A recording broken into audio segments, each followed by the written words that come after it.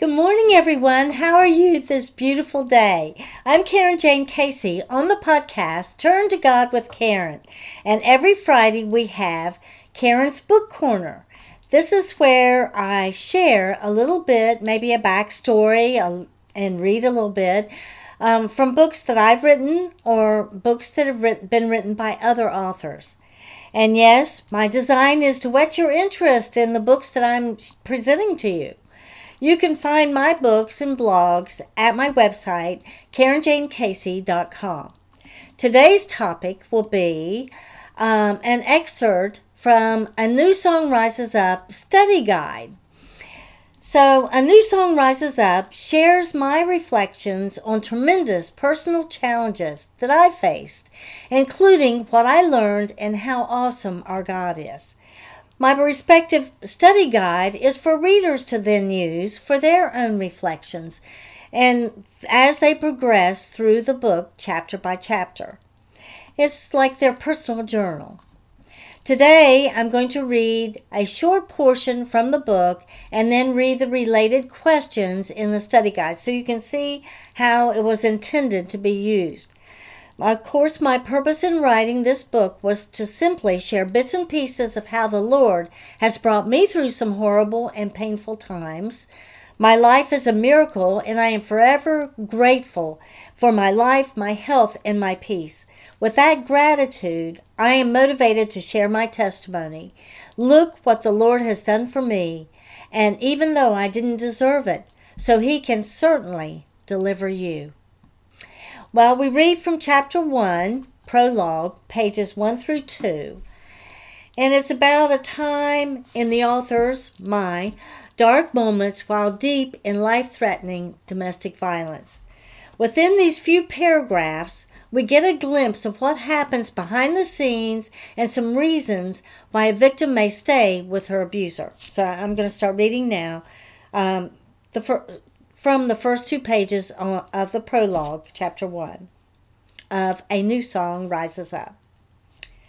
I self-consciously sat alone at a secluded table in that dimly lit, sleazy bar, as I watched him intimately conversing with the other woman. She looked into his eyes earnestly as she begged him to make me leave, but he would not. Apparently, she did not have enough experience with him, or she would have known that he had carefully orchestrated this strange and awkward encounter. Like a cat playing with his mice, he thoroughly enjoyed my heartbreak and her anxiety. Meeting her in this way was particularly intimidating. Comparatively, she and I were opposites in appearance, employment status, and her income was higher than mine. But what I saw before me now was my equal, because she had allowed herself to be caught up in the same malicious trap as I had. I arrived with him after an entire day of abuse. The morning began with his decision that I would meet his woman that he was having an affair with. So then, I had not been agreeable to his plan. Quickly, his horrid demands escalated to repetitive screaming and beating. Did it matter to him if being in her presence might destroy me? Exhausted and overpowered after a matter of hours, I had no choice but to obey his orders. I felt ugly and plain, not wearing makeup or an attractive outfit for the confrontation with my competitor. Without these options, I got into the car. Predictably, I felt the pain of humiliation even before the encounter was to happen. He had finally gone too far. After all I had allowed myself to suffer, I endured tortures, sorrows, and abuses I can never tell, plus estrangement from my children. All those horrors had happened during these several months, bringing me to this moment. It had been the only piece left that kept me with him. I had believed our relationship was monogamous, that I was his one and only. I always mentally struggled to believe his claims of sexual loyalty. How foolish. I wondered at my displaced trust, historically existing regardless of the multiple abuses, and even following the time that he had attempted to kill me. I always forgave and I always stayed. Why? I stayed because he would apologize, explaining he had been out of control, that he loved me, and if only I hadn't caused his outburst, it wouldn't have happened. I repeatedly convinced myself there was still hope. So then that was in A New Song Rises Up. And now we're going to look at some of the thought-provoking questions in the study guide relating to what we just read. And I'm reading now from the study guide in the prologue a few of the thought-provoking questions with room to write.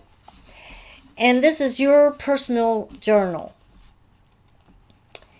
This chapter began with an emotionally charged scene of my abuser proving his infidelity in our relationship by insisting that I go and witness his interaction with one of his mistresses.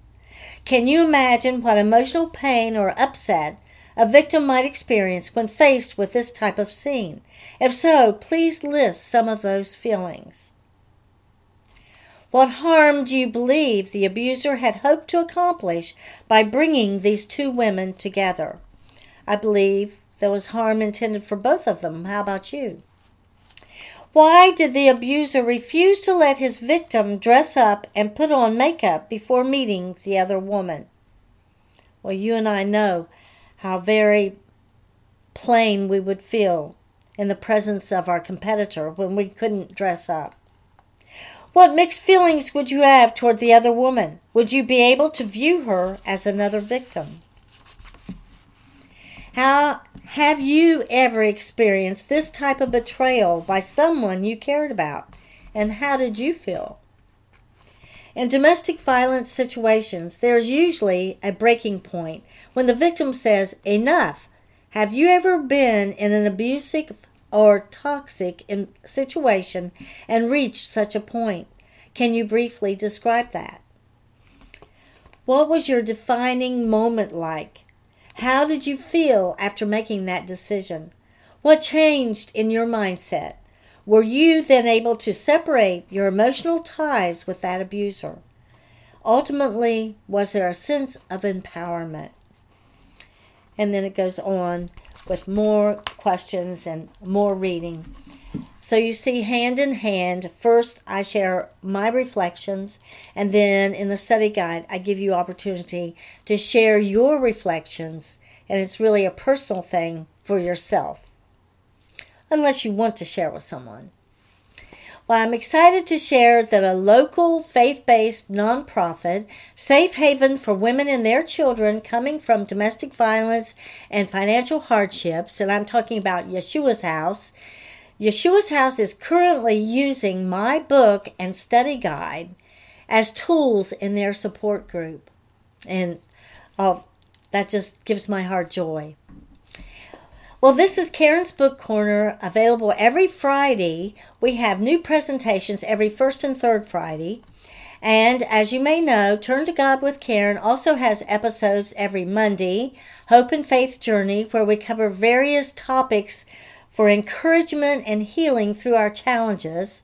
And then every Wednesday, we have Sword of the Spirit, where we read from the Word of God.